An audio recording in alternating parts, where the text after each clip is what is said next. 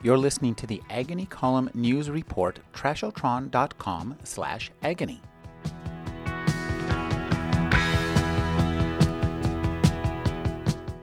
It was a reference to one of their teachers at Princeton who had gone so far as to print up a wallet card for people to keep in front of them during conversations like this one. One side of the card was solid red with no words or images and was meant to be displayed outward as a nonverbal signal that you disagreed and that you weren't going to be drawn into a fake argument. The other side, facing the user, was a list of little reminders as to what was really going on. 1. Speech is aggression. 2. Every utterance has a winner and a loser. 3. Curiosity is feigned. 4. Lying is performative. 5. Stupidity is power. Neal Stephenson is the author of the novels Zodiac, Snow Crash, The Diamond Age, Cryptonomicon, the Baroque trilogy, consisting of Quicksilver, The Confusion, and The System of the World, Anathem, Reamde, Seven Eves, and with Nicole Galland, The Rise and Fall of Dio, and a collection of essays, In the Beginning Came the Command Line. His new novel is Fall, or Dodge in Hell. Thank you for joining me, Neal. It's a pleasure to be here.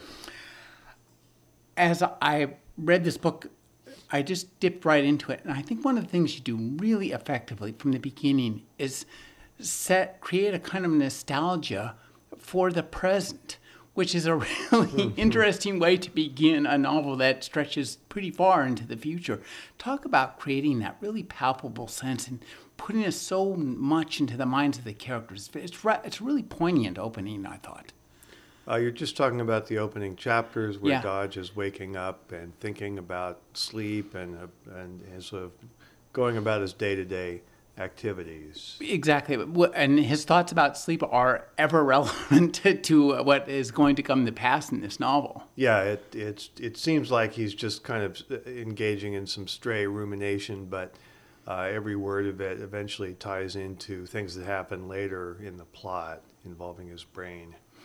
Now, this book is it's two books in one. Mm-hmm. There's a science fiction novel, a techno thriller set in the day after tomorrow through the near future. Mm-hmm. And then there's a fantasy novel that it happens. So talk about your interest in those two genres of fiction. Well, it's a funny thing about fantasy and science fiction that although superficially they seem like very different genres, there are a lot of people who enjoy both of them very much. And I guess there might be some who read one or the other, but a great many people who read the one read science fiction, for example, like fantasy and vice versa. And so it's always been interesting to me that there's that linkage. And so I'm trying to work with that a little bit here in Fall by, as you say, embedding a high fantasy book in the context of a techno thriller. Did you know you were going to do that, or did that just happen as a result as you explored the plot? That's a case where I knew pretty much what the plan was going to be as I went in. Yeah. Now, one of the things that I like about this novel are the characters. They're so warm. They're so filled with humanity that they really pop for us. And the guy I like a lot is Corvallis, C+. These characters, at least in the beginning, come from the novel Reamde. Mm-hmm, that's right. So talk about the relationship between these two novels for you.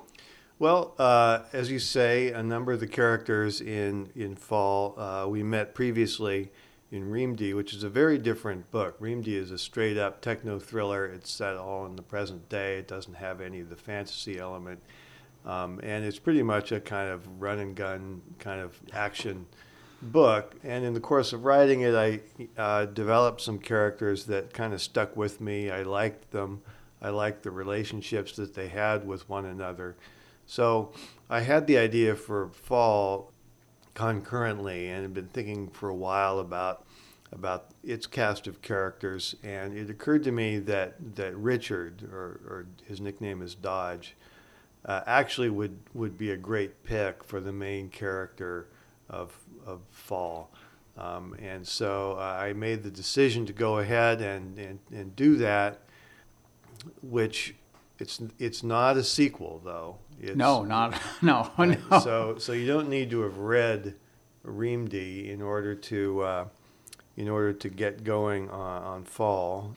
And if you have read Reamdy, and you come into Fall expecting that it's going to sort of pick up where Reamdy left off, that's not what this does.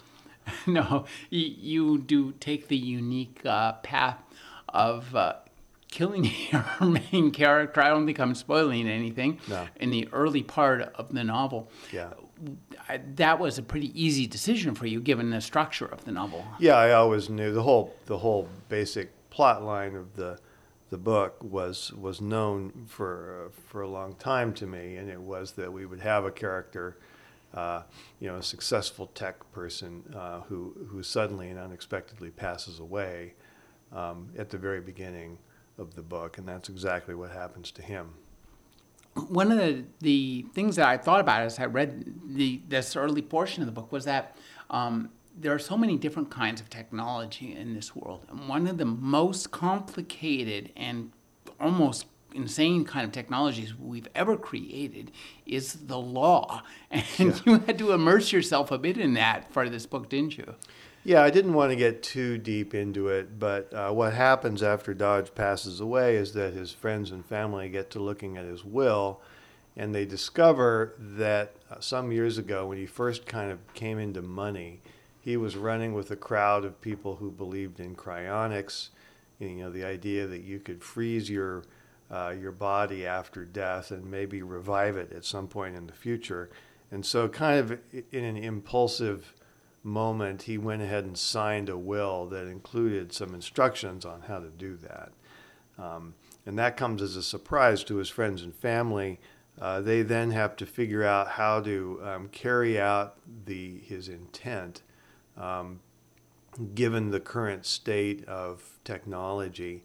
And what's changed since he signed the will is that it no longer seems like the best way to do this is just to freeze the body and keep it on ice for 1,000 years or something until we have technology to bring a frozen body back to life. But instead, there's something we could do today, which is scan the brain, make a record of how it's hooked up, in the hopes that then it could be brought back to life as a digital simulation. And that brings up another kind of science that is really deeply immersed through this book, not just in terms of the technology created, but it also dictates to a certain extent the plot line of the fantasy, no less, which I think is really a fascinating idea. So talk about immersing yourself in neuroscience. Did you talk to some people about that, and who? No, I mean, I did some reading. I did something a little different with this book compared to some of my others. So in Seven Eves, for example, I went to some lengths to try to make it as scientifically correct as I could in terms of the way the rockets worked and the orbits and the trajectories and so on. Because that was important to that book. In this case, in the case of Fall, I didn't want to go down that rabbit hole that deeply, partly because there's a lot we don't know. We don't understand the brain as well as we understand the trajectory of a rocket. And so it's hard to be as clear about it. And what I mainly wanted to do was to get down to the business of telling a story. So in this case, I've taken some liberties I'm not directly saying things that are not true, but I'm kind of allowing myself to speculate and have a little freedom to imagine here in a way that a strict neuroscientist might not agree with. Well, I think that one of the things that you do most effectively is you put so much detail in your novels, historical detail, technical details, nature, history, that it's hard for us to tell, rapidly becomes difficult for us to discern the difference between something you made up elaborately or something you've written about and studied elaborately. And we can go back and forth on the internet if you want to, but for me, that just disrupts the reading experience of the novel and the immersive experience of the novel. And this is a novel that is really immersive. And so talk about your use of, digression and exploring, going down an alley for what many people would consider almost a novella or a good chunk of short story. Well, I think it's okay to ramble into little side currents of story and character if you don't overdo it. And so from time to time, if I think I've got an idea that will help say something about the character, about how that person thinks, what's important to them, or that might just make an entertaining little bit of prose for people to read, I'll go off on one of those little digressions, like you say. And I think the key to it is that it needs to ultimately serve some kind of purpose in the larger plot of the book. It doesn't have to be obvious, but it could later sort of curve back and tie in to something that happens in the book, or maybe it's just a way of illuminating something about somebody's character that later kind of syncs up with something that they do at a different part of the story. Now, one of the things I think that those digressions are beautifully written, and there's a lot of really great prose in this book, especially at the beginning, but also throughout. There's a wonderful, like almost a poem about where you just recite different versions of things nerds do. It's like about a page that is really nicely written. Could you talk about messing with the prose? Does this happen? Does this pour off the tip of your pen or the tip of your word processor, as it were, or does it happen in revision? I know. I try to kind of structure my day so that I'm focused on writing during the part of the day when I'm kind of feeling most alert, which is early in the morning, and I try to get several good pages done and then stop when I sense I'm kind of getting tired or beginning to lose my focus a little bit, and so. The other thing I'm doing is I write with a fountain pen on paper so I can kind of see the sentences taking shape on the page, and I'm kind of mentally sometimes reading them back to myself to see if they've got a cadence and a structure that is pleasing. Mm. Well, I found a lot of parts of this were just sound nice read aloud, or there are parts you would just like some digression or some conversation you want to go back in. And I think this also gets to another one of your main tools, which is humor. You write really well, and the humor in this is constant throughout, but it's very, very understated. I think a little more understated than your other novels. Not that it's less funny, but I think so. Talk about metering out the humor in this particular book. Yeah, well, to begin with, the subject matter is pretty serious, and so if there wasn't any humor, it could get a little hard to take. But humor is part of life. You rarely see two people have a conversation or interact with each other for very long without at least a little bit of a outburst of humor and laughter at some point.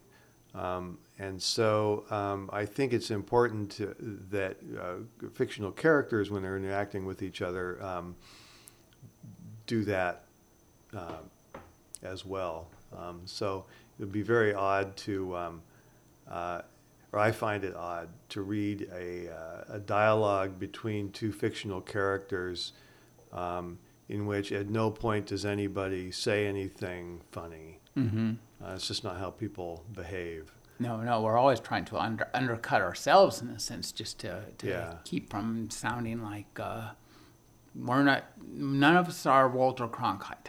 Yeah. More, and even he was capable of humor. Sure. Now, this book, one of the things, there's just an amazing segment.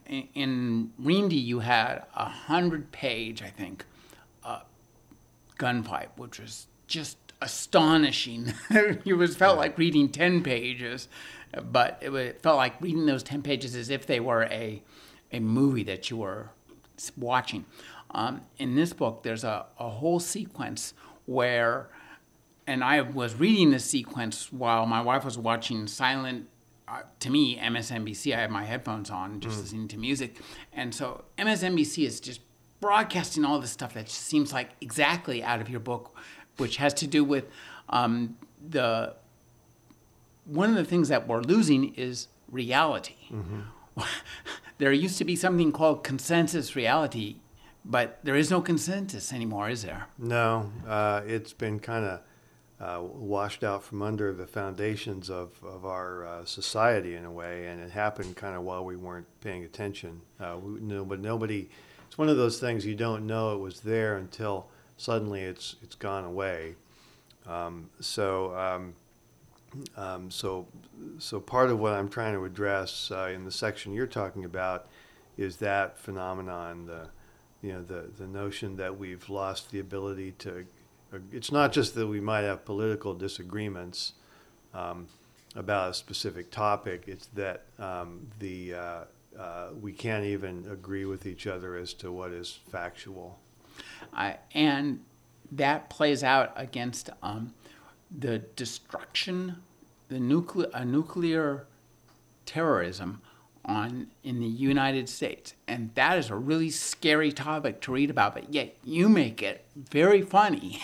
And that is really an amazing feat. So talk about doing that. And well, of course it's funny because it's not real. Mm-hmm. But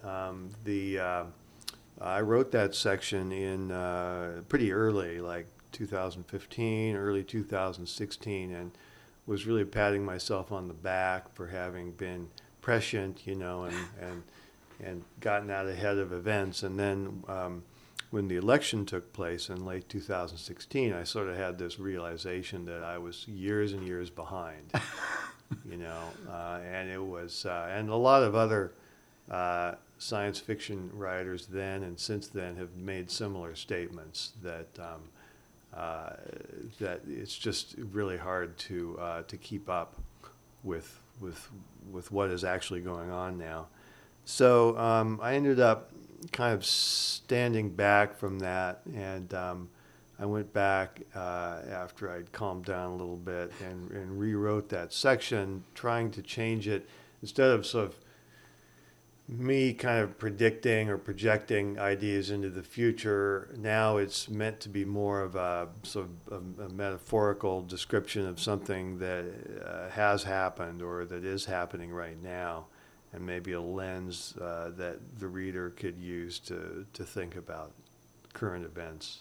Well, I think that I remember one time Cory Doctorow told me that really good science fiction, well, you can't really predict the future because you can't really see it. You can extrapolate and make some educated guesses. Arthur C. Clarke did a great job of that.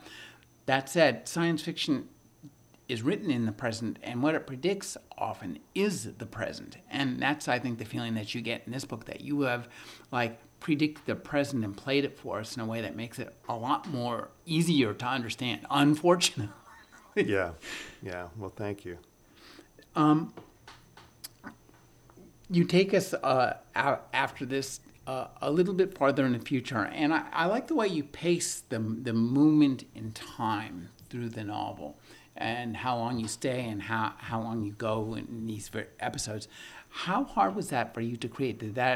Was that something you had to map out in advance, or was that something that you did extemporaneously? Well, it was a little bit of back and forth between those two. It took some adjusting and some tweaking to make that kind of come together in the right way. Because what's going on is that we're jumping back and forth between the high fantasy novel, which takes place in a simulated reality, and the sort of techno-thriller side of it. And time is moving at a different pace between those two worlds. Sometimes in Bit World, time is moving faster, sometimes it's moving slower.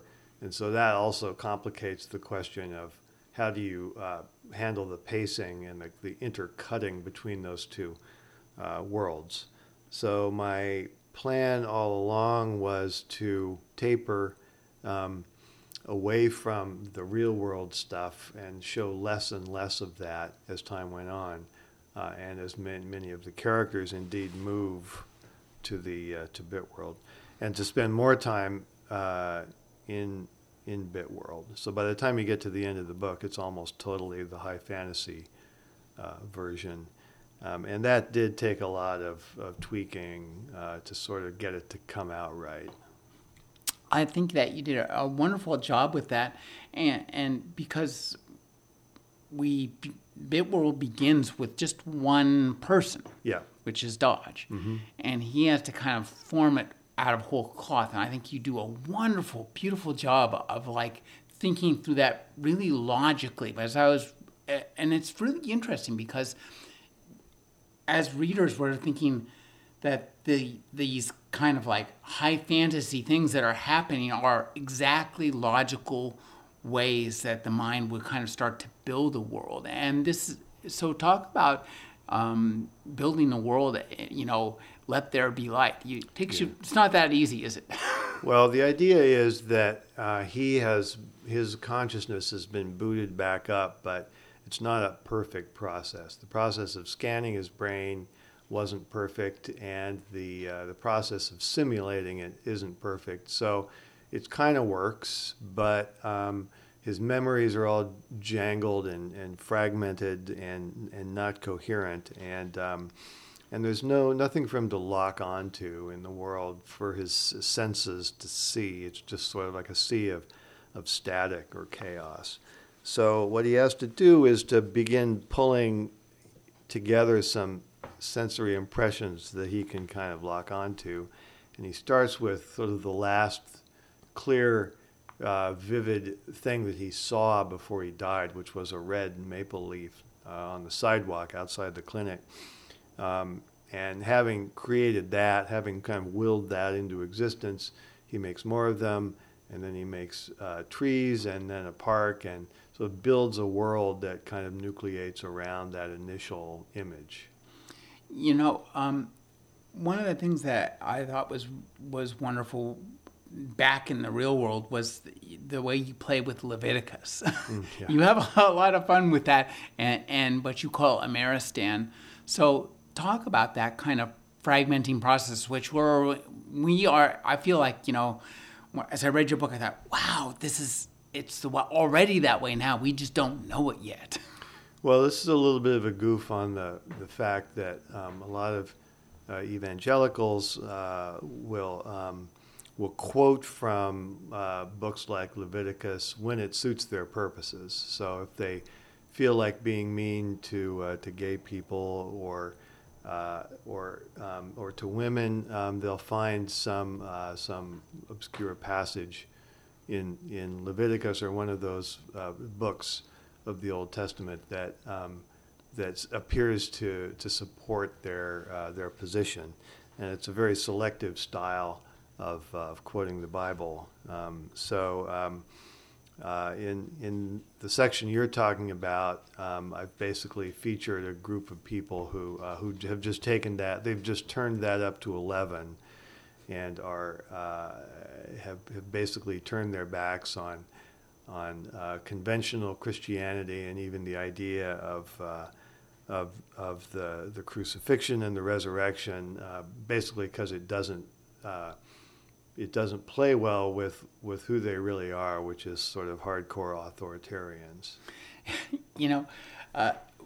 Going back to the magic world, one of the things that I thought of is I used to work for Emu Systems. They made samplers, and their advertisements, one of their earliest advertisements, this is for technology we now consider primitive and almost unusable, was that any sufficiently advanced technology is indistinguishable from magic. And your novel really lays at the center of those two, because even while we're reading the high fantasy and experiencing it as a high fantasy, as readers, we have this super dual vision. We realize that this is a simulated world, and there are things happening back in the real world that have some reference to this, although it's not becomes increasingly less important. That's right. And it raises the question, a thing that people love to speculate about is, is it possible that the world we live in is itself just a simulation running on a computer in a different universe, and then, so at that point you can go sort of turtles all the way down, right? So like, exactly. What if that universe in turn is a simulation running on some other computer in some other universe? So that's kind of the direction we're heading with this book. I'm starting to feel like an 8-bit version of myself. Space Invaders, me. When we get into the bit world, I think you do a really good job of recreating your characters in bit world, and so talk the characters that we've earlier seen as living people in meat space show up in bit world. So when you did that, did you know how you were going to translate each character, or did that kind of like flow off the tip of that fountain pen? Well, it's sort of emerged in I would say, kind of an organic way. I mean, I had some pre-existing plans for how it was going to go, but the interesting thing about myths and legends is that you get all these interesting sort of non-human characters. You get in Greek myths, you get centaurs, and in Lord of the Rings you get elves and dwarves, and so there's this whole kind of fantasy menagerie of different sentient but non-human creatures, and here I'm trying to show them emerging in a kind of organic way out of the underlying technology that makes BitWorld run. Now, one of the underlying technologies that makes BitWorld run is actually quite old, and that would be Dante's Inferno. So, Paradise Lost.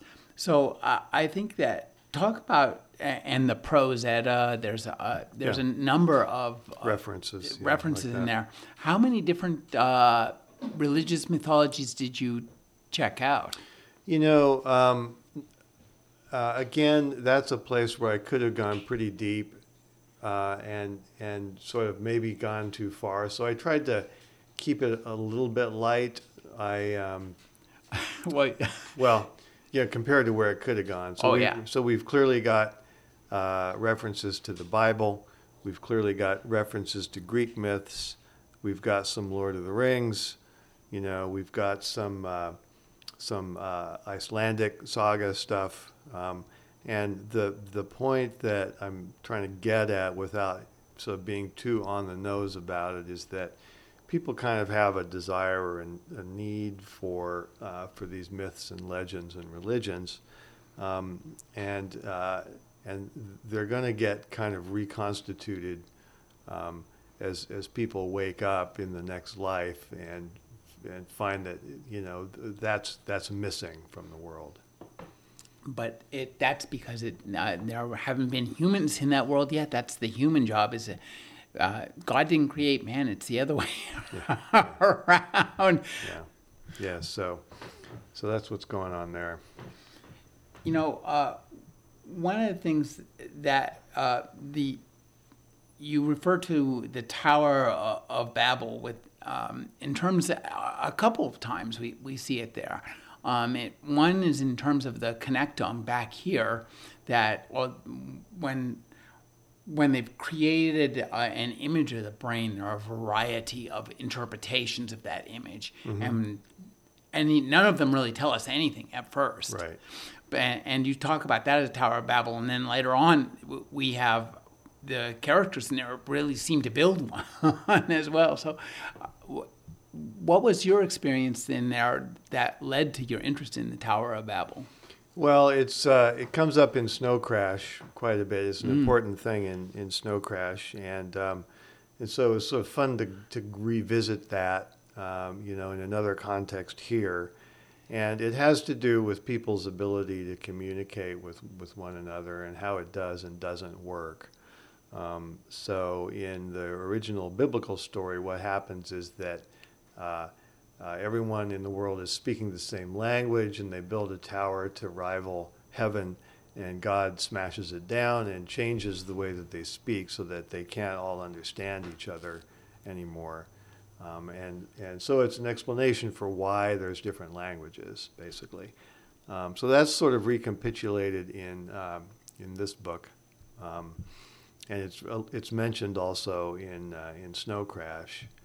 I had a interesting interaction last week with Dana Boyd. She is a researcher at Microsoft Research who's done a lot of thinking about the internet, virtual reality, social media, and she was making the point that a lot of people who started the internet were kind of hoping to build the metaverse, a place where everyone could talk to each other all over the world, and they set out to do that. But what they ended up doing inadvertently was creating the Tower of Babel. It created a world or a situation in which people don't speak the same language and are kind of mutually incomprehensible. Well, as you recreate the internet, you call it the miasma in the book. Mm-hmm. It's a place where nobody, almost by definition, can actually communicate with anybody else, because nobody else could possibly even know what anything even means anymore, or what's true.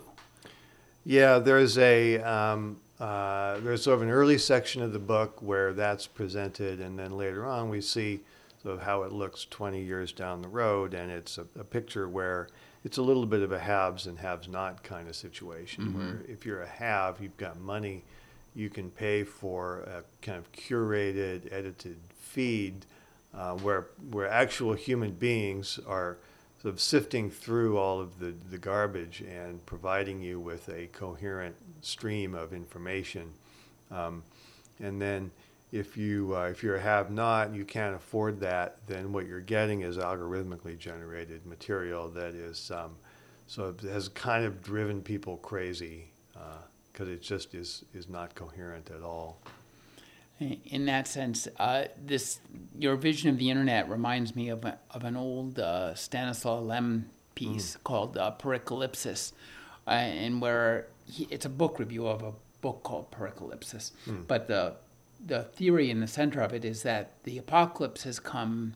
It's already come to pass. Only nobody noticed it in all the haste. And that apocalypse was the creation. And this book was written in. The story, I think, was written in the 70s, so it's pretty prescient in that sense, mm-hmm. that there are so many books being generated and written that the 7 books that could save the world could no more be found in any 7 grains of sand in the Sahara. Huh. They're just lost beneath the strata of trash. Wow. And so he proposes a fix of paying people not to write. Okay. Yeah, well, that's people. It's funny, people have been complaining for hundreds of years about the acceleration of information and how you can look at intellectuals, 350 years ago, saying, well, when I was younger, you could read all the books and you could know everything, but so many books are being published now that that's just not possible anymore.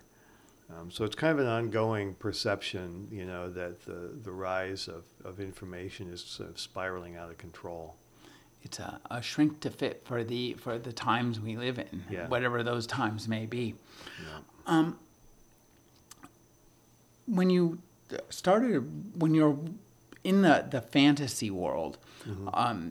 The bit world, I think one of the things that I really like about it is how you one of the things that is the great strength of science fiction is and fantasy and literature, in a sense, are all demonstrated in that part, which is that they allow you to externalize anything and everything.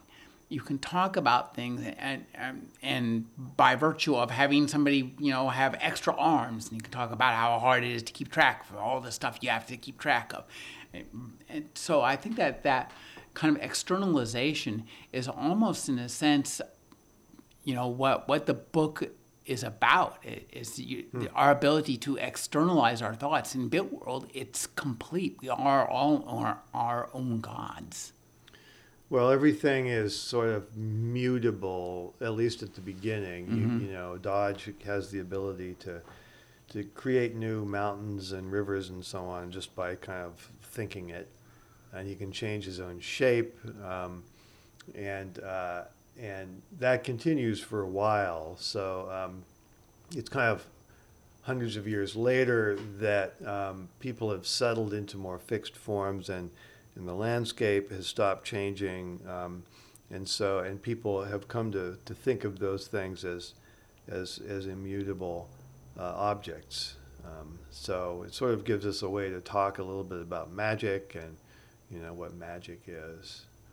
Well, yeah, it's indistinguishable from an advanced technology in this case, and the advanced technology is the world they live in that makes that possible. You have so many interesting characters in here. I just have to bring up one of my favorite, Pompeius Bombasticus. Tell us about creating this wonderful, wonderful character. So, minor character, but a fun character. He's a musician. This comes from a real thing that happened, actually, which is that, there's a piece of music called Carmina Burana, which you have heard in the soundtracks of 100 different low-budget horror movies. Oh, yeah. And it has become kind of a cliche in horror movies to play that music. And so the idea is that someone has the bright notion that, if there's such a demand for that one piece of music, then it seems like I could make some money by creating new music that could serve the same purpose. Basically, creating soundtrack music for non-existent movies that then movie makers could use if they wanted to go with certain kinds of scenes. And so there's actually a few different groups making music of that description, and it's a lot of it's pretty good stuff, actually. Well, who do you listen to? That sounds like something I would play on my radio show, actually. The one is called I think Two Steps from Hell. It's an odd name for a group, and so Dodge has gotten in the habit of listening to this music. It's just one guy in Germany with a room full of synthesizers, kind of making it all up. And it's the last music that he hears before he dies, because he's got his earphones on. And so later on, when he's kind of building the world, he feels like something's missing, and he wants to have music. And so music comes into the world, and Pompeius Bombasticus then shows up as a character after the musician passes away.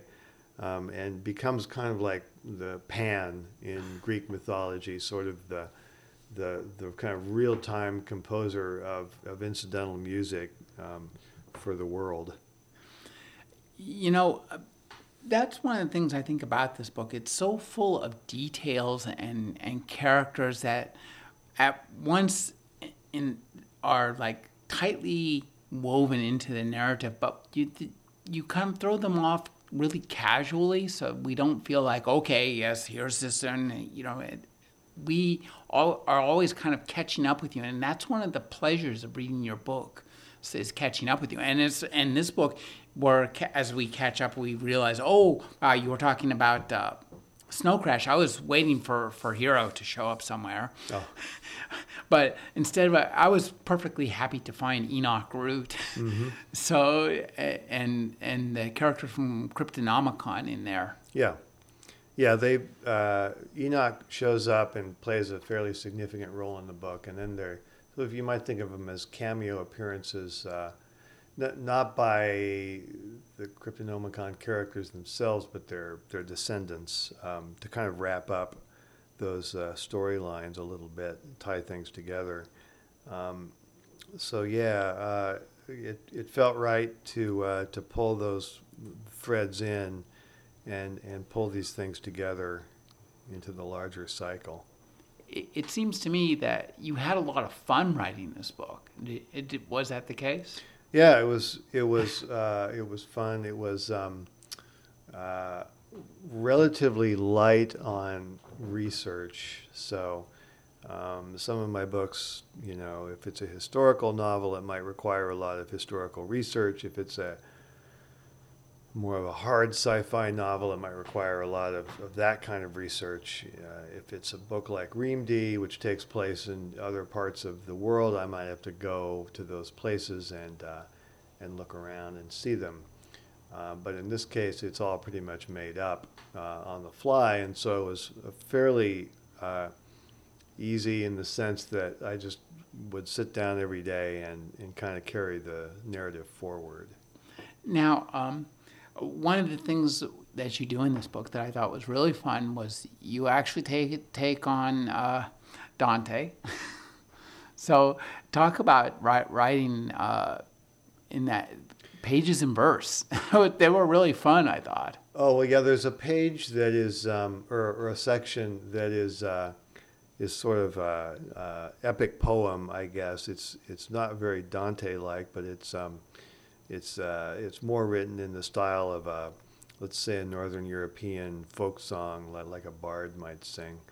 And it tells the story of one of the characters who by this point has passed into legend and become a sort of goddess in this world. So that's in there as a kind of, several pages of stanzas of sort of song-like poetry, not meant to be sort of highfalutin verse by any stretch of the imagination, but more in the style of, like I said, a bar song. I'm curious. Is there any chance that something like this would be made into a movie? I read this book and I just saw it unfold like a film in my mind. It felt like, even though it's a longish book, it felt like watching a rockin' 2.5 hour movie. You never know. My stuff has been bouncing around in Hollywood since, believe it or not, since 1984. That sounds about right. Yeah, so The Big U came out in 83, I think, 84, and it was optioned actually by none other than Ridley Scott for a while. And so and almost everything I've written since then has gotten at least some attention from Hollywood people, but nothing has actually made it to the screen yet. And it's a combination of factors. It's the odds are always long against any one project making it all the way to the finish line. And my stuff is sometimes, it's big, it's complicated. In fact, the rise comparatively recently of long-form television, high-quality television, has actually maybe given my works a new lease on life as possible. That's exactly what I was thinking. Yeah. You adapt this, you're going to have people hooked for years and years and years. Yeah, not much of what I've written could comfortably be compressed into a 2-hour movie, but definitely TV. So there's the book just came out 3 days ago, so there's nothing happening yet in that area, but we'll see. Now, I want to ask you about a book that you wrote a while ago that has been on my mind, especially since 2016, which is a book called The Interface. Sure. Which, Co-wrote with my uncle. yeah. So how do you feel about that book now, since it seems to have, it feels like it was written for 2016? Yeah, well, that's funny that way, isn't it? It's the story seemed kind of high tech at the time that we wrote it. So a lot of the tech content is sort of dated now, but the story is that there's a governor of Illinois who's very considered an up and coming, promising politician, suffers a stroke. They implant a chip in his head to fix him back up and get him moving and talking normally, and then someone comes up with the bright idea of interfacing that to an online real-time polling system, so he can be giving a speech, and he can immediately sense how he's doing in the polls and flip-flop to a different political stance, like in the middle of a sentence. And so he becomes an unstoppable force in politics and ends up getting elected president. And that is the future, brought to you by Neal Stephenson. I know, right? I've been talking to Neal Stephenson. His new novel is Fall, or Dodge in Hell. Thank you for joining me, Neal. Thanks for letting me come into your studio and have a nice conversation.